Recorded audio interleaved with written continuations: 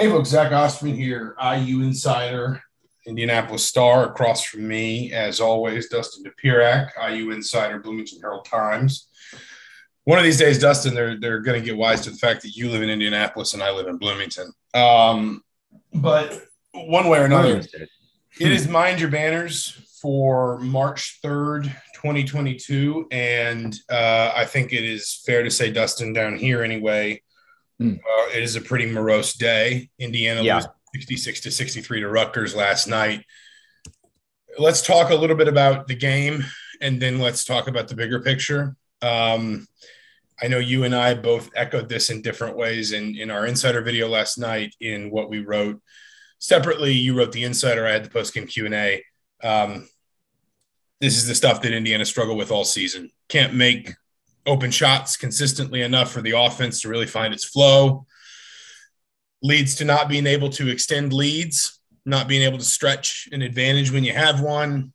And then when this team gets into those crunch situations late in games, they struggle to produce enough to win. It's funny because last night they actually did answer that bell a little bit better, I thought, than they have in some of these other close games. That's helped a little bit by the weirdness around the Mulcahy flagrant foul.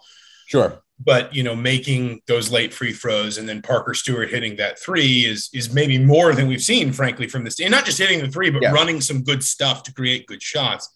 Right. But the result was the same. And so you can kind of sit here and pick around the edges and try to find what positives you want. The results just aren't changing.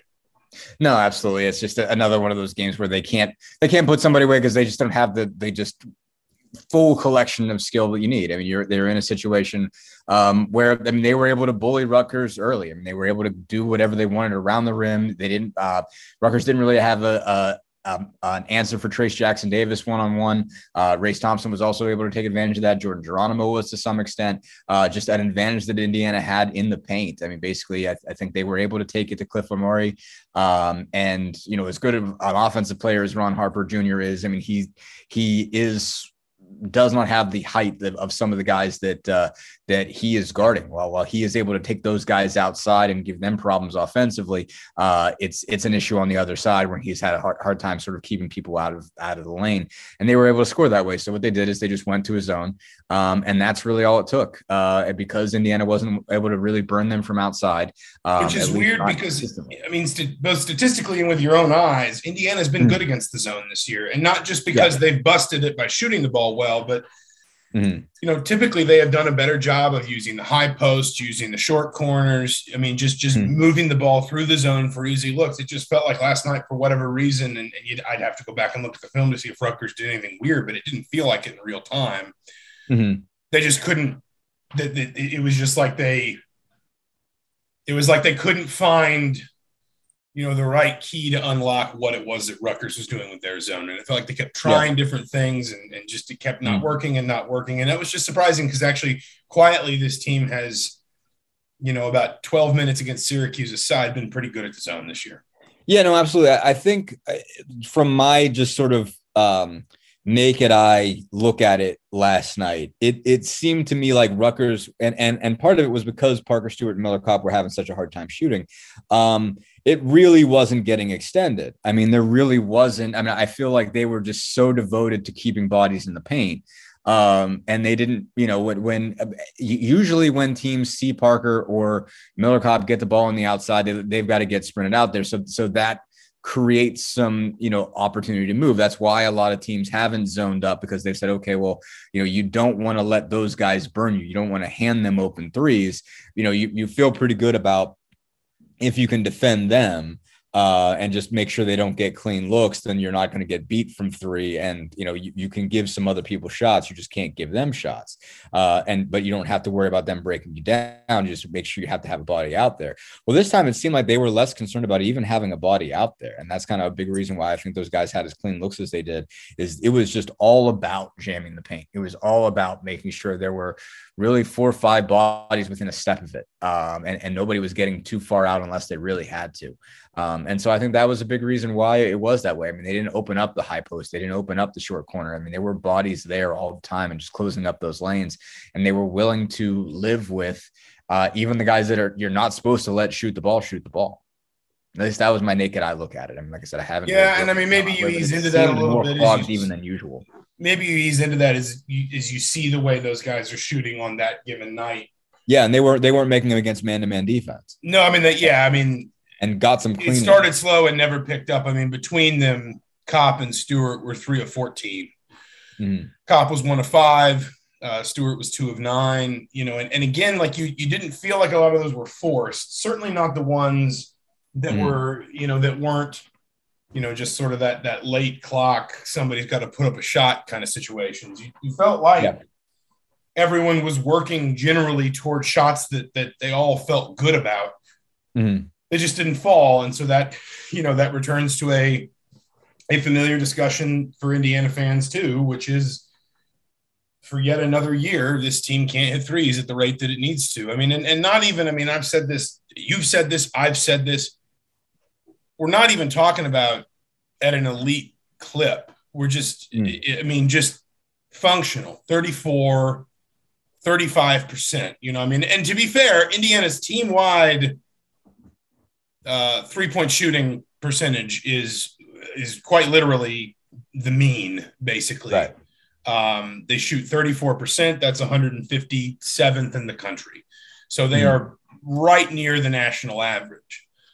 But if you go to Big Ten play, that number dips to 32.4%. And that's the second worst number in the conference. And that's exactly what Indiana shot from 3 last year. It's very similar to what they shot from 3 2 years ago.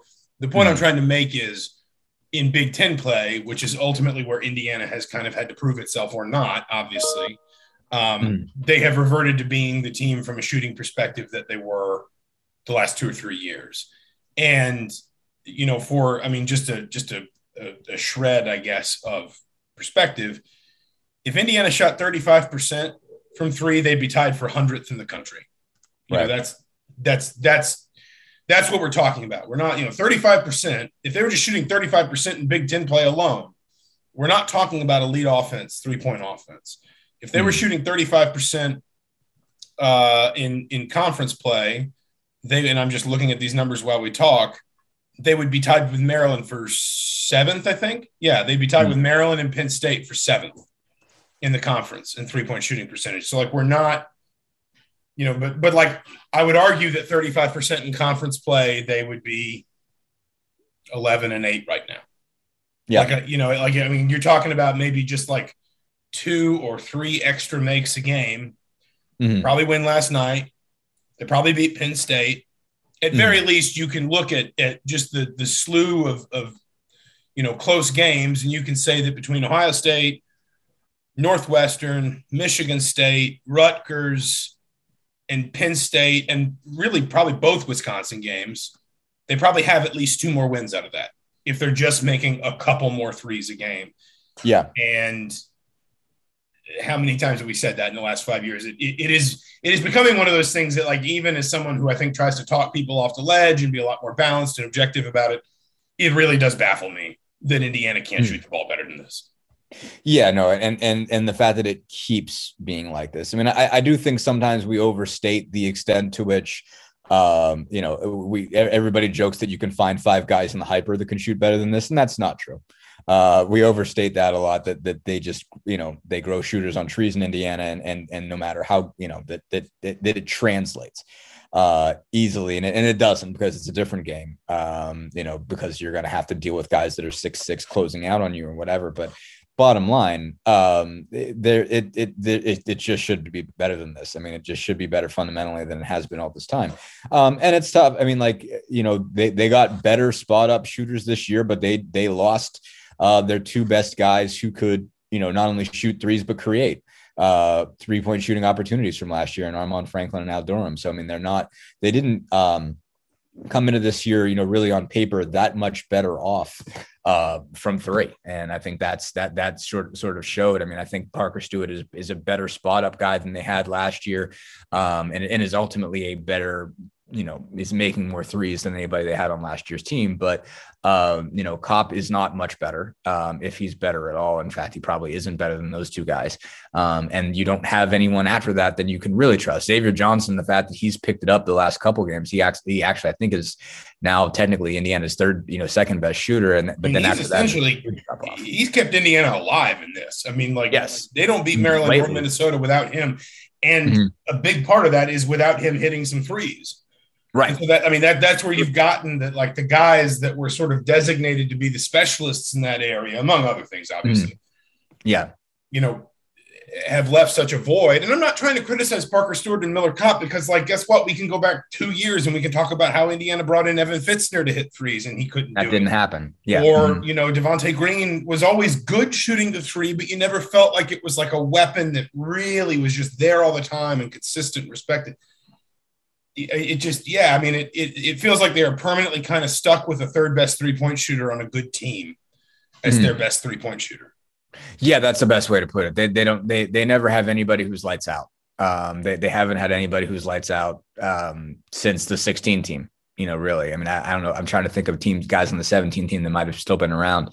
But for the most part, they just Blackman was kind of the one. That's good. He was a volume shooter. That season he hit 42% of his threes. Other than that, Devontae Green was 24-55, so he was limited, but he was solid. OG Anunoby felt like he was trending back in that direction, and then he got hurt. That's it. Right. Yeah. So, it's just it has been a long-term issue. There have been guys that you thought should have been able to shoot the ball that haven't. This year's team has really been, just for the most part, a lot of guys that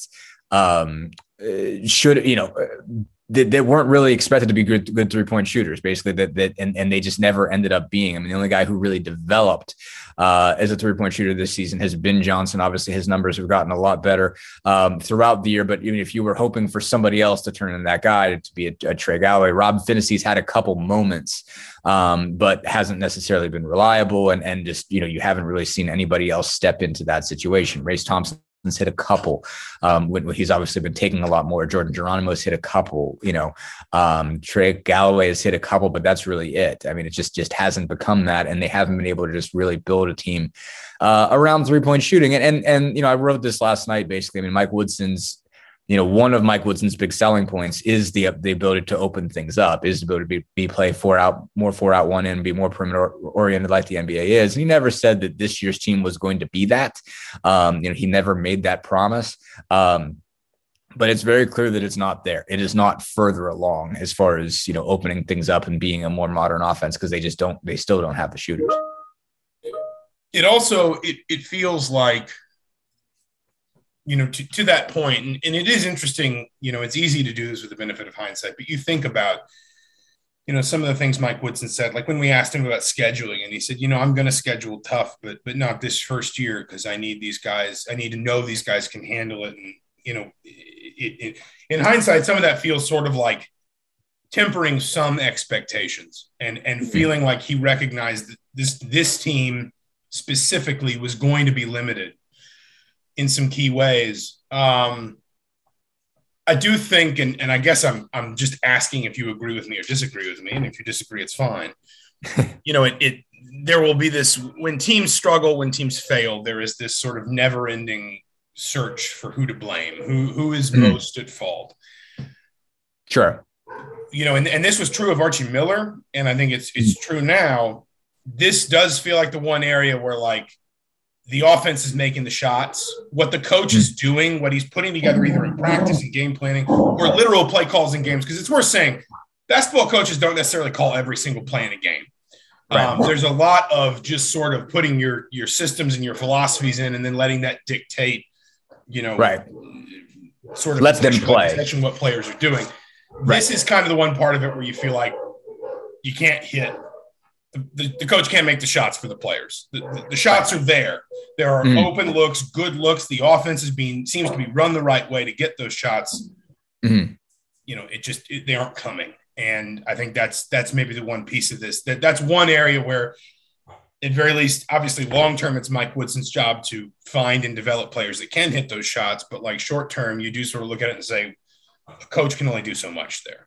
Right. I mean, last night, I think it was particularly the case. I mean, I think there have been times where I think people have fairly criticized and said, you know, you have these two good shooters, but they don't seem to run off enough screens. It doesn't seem like you've got enough there within the offense that's just completely designed to making sure guys have space created for them. That there's somebody setting picks, that there's double staggers for Parker Stewart just to make sure that he gets an opportunity to get a clean one. Same deal for Miller Kopp. I think there was a lot of those complaints, and I think those were fair. But last night was really the case of, I mean, those were makeable for those guys, for Stewart and for Kopp, and then they have hit those shots before. So I don't think that was a situation where, I mean, maybe something else could have been done. I mean, but for the most part, guys had shots created for him. I thought Xavier Johnson did a great job of creating shots. I mean, I said this on Twitter last night that I thought Miller Kopp owed Xavier Johnson 3, maybe 4 assists last night. I mean, there was at least 3 or 4 times when like Xavier Johnson is running down the court with 3 fingers up, sure, because basically he got Miller Kopp the shot that he is supposed to hit, and was just sort of stunned that he didn't knock it down. And I think there were several of those cases. I mean, they were moving the ball well enough that they got clean enough looks that some of those should have gone down. And yeah, at the end of the day, that's just, you have the players in the positions when your 2 best guys are getting those shots and they're not making them. There's not a lot you can say. I think there have been times in the past where it could have been better as far as getting those guys shots, but they did as well as they could basically last night of creating opportunities, and just didn't knock them down. I feel like we could prosecute this for a while, so let's just put it to one side for now. Sure, yeah, all day. The other thing, and we talked about this, I know, in our post-game insider video last night. Once again, you get one of these sort of big-bodied, versatile wing players, and Indiana just can't cover him. And some of that is Trey Galloway, and not having Trey Galloway. Like I'm not convinced that he's perfect for all types of wing players that Indiana would see. But he's certainly, he's certainly the most capable player in that regard. They didn't have him, and it really hurt. And, Indiana tried Race Thompson on Ron Harper. I think that worked for a while. I think Harper figured some things out. I think Rutgers also just figured out how to switch Harper into some more advantageous matchups too, and force Thompson off of him. I think Thompson did a largely good job. But these have been different kinds of players. I said last night, Caleb Houston, Jaden Ivey, Johnny Davis, Ron Harper Jr. But the one constant is it's a true sort of hybrid wing that wants to slash and attack, that can hit threes, but can also go downhill with the ball, and therefore is going to challenge positionally how you guard them, because there aren't a lot of players out there that can naturally handle that kind of player, that kind of body type. Again, Galloway not being there was a factor. I would point out, and I'm not casting enormous aspersions, I hope this doesn't sound bad when I say this about Trey Galloway. He's only played in 15 games this season. Right. He missed a couple last season. He also had an injury in high school. I'm not suggesting he's fragile. I'm just suggesting I don't think, I think you need solutions beyond just Trey Galloway to this problem, because that kind of player isn't going anywhere. Like, that kind of player is going to be on your schedule a half dozen times or more minimum a year if you're playing in the Big Ten. Sure. And Galloway has shown, at least to this point in his career, and I'm by no means calling him soft. If anything, knowing what he has played through at times, I think he's very tough. But there are injuries you just can't play through. There comes a time where you do have to just say, nope, sorry, you can't play on that. It's too dangerous. It's too reckless. It's too risky. Right. There is, I think, enough body of evidence to say Indiana needs a solution beyond just Trey Galloway to this problem.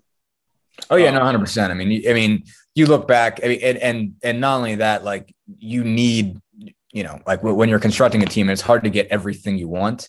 And it's tough to get guys that can defend and shoot. You end up with guys that are really good athletes that can defend, and guys who are just really skilled shooters.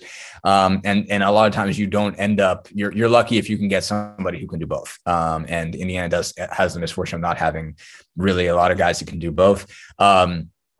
but you certainly, I think, the ability to have 2 wings between 6'4" and 6'7" that can really defend 1 to 4 is important. And I think, for instance, like the 2013, at least 1 to 3. Yeah, like at least 1 to 3, because you can always find a not always, but you can find a Race Thompson type, a Juwan Morgan type player that can be a 4-5 defender that can maybe at times switch on to a 3. Like last night, again, I didn't think Race Thompson was terrible on Ron Harper. I actually thought part of what Rutgers did to get Ron Harper going was to get him away from Race Thompson. Absolutely. But like that 1 to 3 in particular, Victor Oladipo comes to mind. And I know that obviously it's easy to say that he's a lottery pick, whatever, but like, that's what you need. Like, you want to win the way Indiana wants to win. That's what you need.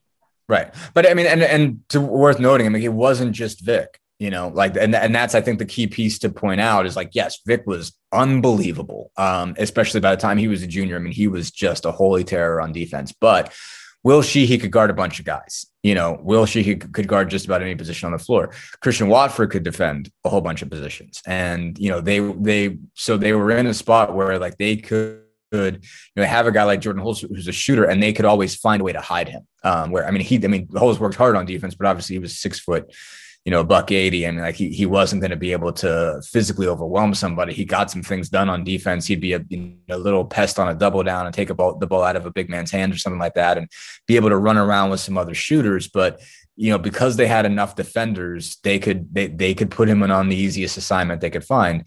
And the rest of those guys, whether they would bring Will off the bench or whatever, I mean, like they would be able to put together defenses with length. And obviously you throw Cody Zeller in there that could handle a switch, without too much of a problem, and can handle a pick and roll, or could keep himself in front of a guard if he had to, and hedge and all that kind of stuff. So they had all those pieces. And so the thing is like, you need one good wing defender. I mean, like it's of dire necessity, but like one's not enough. Like that guy's got to be able to come off the floor. And you got to be able to trust somebody else that you could put on there that you can handle. And that's the thing that hasn't been the case. They like Xavier Johnson and Rob Finney have made, having Finney back has made them better, but I mean, there's limits as to who Finney can guard. And there's limits to who Johnson can guard. And when you're getting a guy that's 6'5" to 6'6", that's a little beyond his range. I thought Johnson and Finney both did a pretty good job on Geo Baker last night. But I think you would like to have Galloway there as well, to be able to handle that switch and have a guy with a little more length on that spot. Really, I mean, I think one of the biggest ones that really burned him recently, and Malachi Branham, they had no answer for him. And that I think would have been a perfect Galloway assignment, really. And it just, on a night when, I mean, twice really, Indiana kept EJ Liddell very, very quiet. I mean, like really did well. And I guess it feels like all of this contributes to this broader idea that has been building in my mind that I wrote about a little bit in the post-game Q&A last night. Like, let's assume for a moment Indiana doesn't win either of its next 2 games. They're going to the NIT. In that case, it'll be the 3rd time in 6 years. There's also a 4th season in there where they would have made the NCAA tournament had it actually happened. Right. There's a 5th season in there, which is the only one in the last 6 where they finished at 500 in conference play. I think part of what frustrates IU fans is it's never felt like Indiana was so bad you could just give up on them. Right. Like in these last 6 years, there's, obviously there have been low moments. There have been bad performances. And I think you and I have talked about this before. But in the aggregate, in the big picture, like Indiana has been in the neighborhood of good again, like consistently. They've won some big games at home. They've even won a couple, 3 of them on the road. Again, 3 NITs in 6 years means you were on the bubble like 3 times in 6 years. You didn't make it, but you were on the bubble. There's a 4th year where you would have made the tournament. There's a 5th year where is the only year you finished 500 in conference. I think part of what frustrates fans, I had somebody else ask me last night, like, should basically Indiana tear it all down and start over? And I said, no. And the primary reason for that is there's no draft in college basketball. The system is not designed for parity. That's a bad idea. But it does. I think the reason people ask it that way or frame it that way, even in their own minds, is because they think this program just keeps coming so close and then keeps faltering kind of in the big moment, whatever that big moment is. And at what point does the weight of that, just start to pull everyone down? Whereas, like, I think in people's own minds, and again, I don't agree with it, but I think in some fans' minds, the idea of sort of, tearing it up root and branch and starting over means burning all of that away. Right. And again, I don't think that's a good idea, but I think that line of thinking is reflective of the same issue, which is just that it feels like Indiana keeps finding a way to put itself close and then let itself down. Right. And I think fans are frustrated at that cycle not breaking. Yeah, no, absolutely. I mean, I think, and like, I wouldn't call myself an optimist because I don't, have emotional ties here, but like, I think every year since I've been back covering Indiana since 2018, I have thought at one point in like December or early January, oh, this is a tournament team. It's not like a great team. It's not a team that's going to run away with it and make a challenge for something, but it looks like a tournament team. It looks like it's good enough. It has at least one win that I thought, wow, that's a better game. That's a game I didn't expect them to win. And so maybe if they won that game, maybe they're better than I think they are. And so that probably means they're at least going to get a crack at it in the NCAAs in some way, and somehow, some way after that, the bottom has fallen out every year. And in the course of that year, you've started to watch games when they've had leads say, well, they're going to find a way to blow this. It just has that feel to it. And last night was because it feels like it becomes habitual. It feels like it becomes something habitual, stuck. Like that for whatever reason, Indiana's ceiling hardens more than other teams in their position. Right, exactly. And there always seems to be a point where you're like the momentum is dragging them down. It doesn't matter how big their lead is, it is going to disappear. Like, it's just a matter of time. And it just seems to be that they hit a wall. And there's a bunch of reasons for that, much of which we covered already with the shooting and with it just seems they never have enough offensive trump cards to be able to say, we're putting this thing away. We're going to put a gap in a lead and go win it by 20. It just doesn't happen with this group. So over and over and over again, they find themselves in that position again. And yeah, it is maddening for Indiana fans, because I think almost maybe in every one of these years that they haven't made the tournament, with maybe the possible exception of Archie's first year, they have had reason to believe that they are watching a tournament team. At least for some period, sometime, whether it was in November or December or early January, they had reason to believe, and then it was gone, and then suddenly it was gone and it was over. And 1 month ago, I was certain this was an NCAA tournament team. I was sure. It was just okay, just get the games you're supposed to get. You're in, you're safe, no big deal. You don't even have to beat anybody big at this point. And then Northwestern happens, and then you look up and it's over. Which leads to, and we've got about 10 minutes left, so we'll talk a little bit big picture. And it is worth saying here, as we discuss this, if Indiana beats Purdue on Saturday, and that's unlikely, obviously, but if Indiana beats Purdue on Saturday, all this is erased and they're back in the tournament, because that's one of the highest quality road wins you can have in the Big Ten. Right. It would erase, losing to Rutgers. It would erase losing to Northwestern. It really would just boot them right back in. If Indiana loses to Purdue but wins a couple games in Indianapolis, I suspect the number there now is probably 2, given that it seems like it's going to be Michigan, Iowa, or Rutgers on day 1, and then Wisconsin on day 2. If Indiana wins those 2 games, they're in. So, it's not like the door to the tournament is shut. But I certainly understand at this point anyone who says, I just don't believe that they can kick it down. I don't believe they can get through it.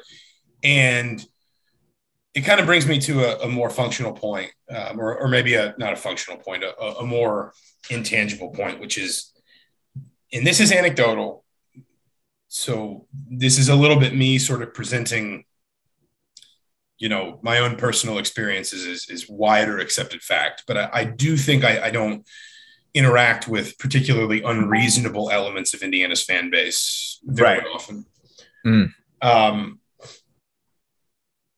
The number of people I know that were resigned to what you just described, that even in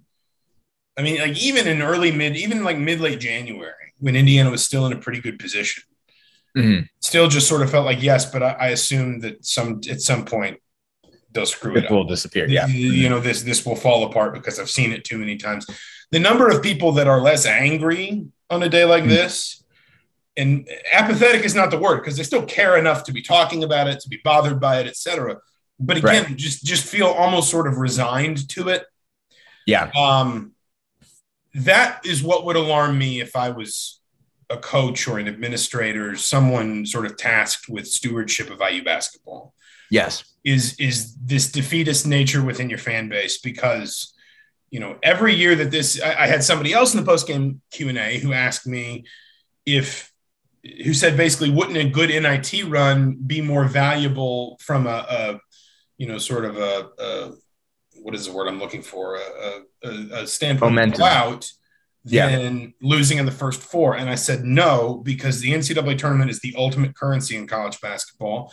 Yeah. And every year that this program, with all its expectations and all its history and all its heritage and resources and traditions and fan support, doesn't make it to one, the backpack that those players have to carry around, the burden, the weight of that just grows and grows and grows, fairly or not. A lot of people are blaming Mike Woodson for stuff that ultimately Woodson inherited more than he created.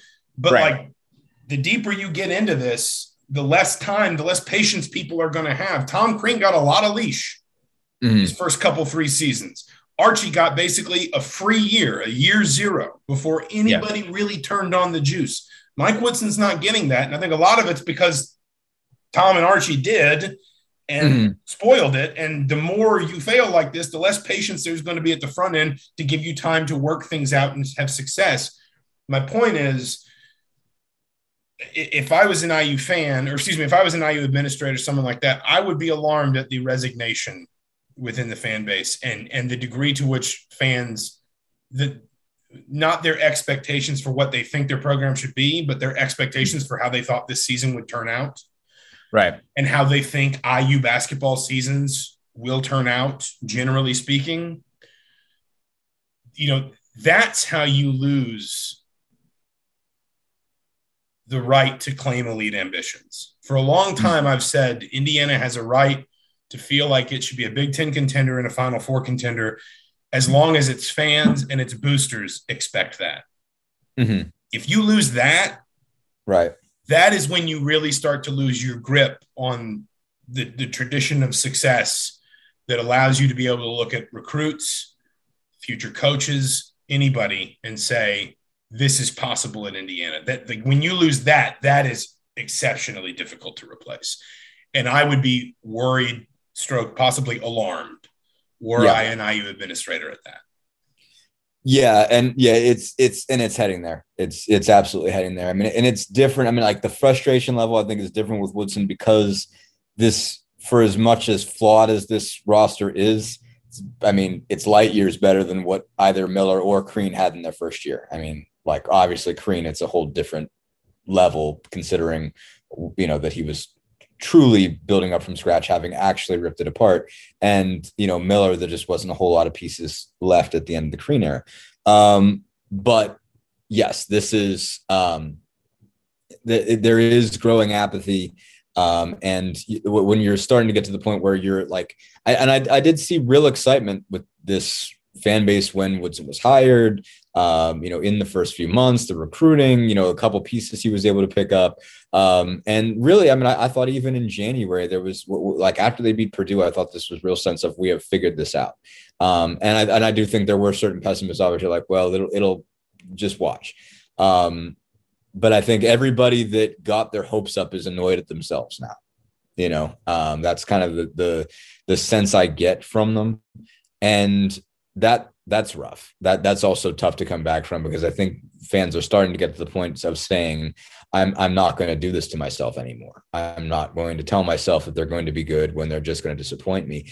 And that makes it tough to sell tickets. That makes it tough to get people excited. That makes it tough to create atmospheres that recruits see and say, man, I really want to be there. I think it will still, there will always be kind of a baseline. People will always just be excited to be in Assembly Hall. It's just I think it just creates that. But having people truly believe when they when they see recruits or whatever, and not that it's all about that and you're not supposed to, tweeted them or whatever, or be the sort of people that bother them, but the ability just for the fan base to create a atmosphere that we're going to get there. I think the fan base is having a harder time getting there because they're having a hard time believing it. And I just think that's again, when you lose that belief and the further you get from that and the more those expectations reset themselves, and it stops being something that fans demand, and it stops being something where students, believe in it, buy into it, and it stops being something where boosters will pay for it and yada, yada. Like that's when you risk really losing it in a way that makes it hard to replace. Yeah. So again, this isn't, you're right that this is Woodson probably has a more talented roster here than either Archie or Tom inherited. And in fairness, he's also done better with it than either of them did in his first year. Like I know that the odds are against them making the tournament, but Tom Crean, and I'm not criticizing Tom, what he walked into was obviously very difficult, but he won 6 games his first year. Archie Miller lost to Fort Wayne and Indiana State by a combined like 20 or 44 points his first season. This has been better than that. It's still not good enough. And the broader idea is that there's going to be, you don't get to go back to zero anymore with IU fans when you make a coaching change or when you turn over a roster or do something to just really sort of revamp from the ground up. They are going to have less patience and to be at the most basic level. Hi, Max. At the most basic level, I don't blame them because it's been 6 years and it isn't this hard to make the NCAA tournament. One of the statistics that's been floated around a lot in the last few weeks, and it is now guaranteed to be true, is that Indiana now remains the only Big Ten program that has not posted a single winning season in conference play in the last 5 years. Everyone else has done. Nebraska, even Northwestern, even Minnesota, even Penn State. Indiana is the only one since 2017 that has not posted a winning record in conference play. So the Hoosiers are 18-11. They are at Purdue on Saturday. Dustin and I will obviously both be there. We'll do a lot in the build up to the Big Ten tournament as well, because we'll have a gap to fill there from Saturday to Thursday. But between now and then, for the Indianapolis Star, the Williamson Herald Times, for Dustin Dopirak, I'm Zach Osterman. Thank you so much for listening. This has been Mind Your Banners for March 3rd, 2022. We'll talk to you soon.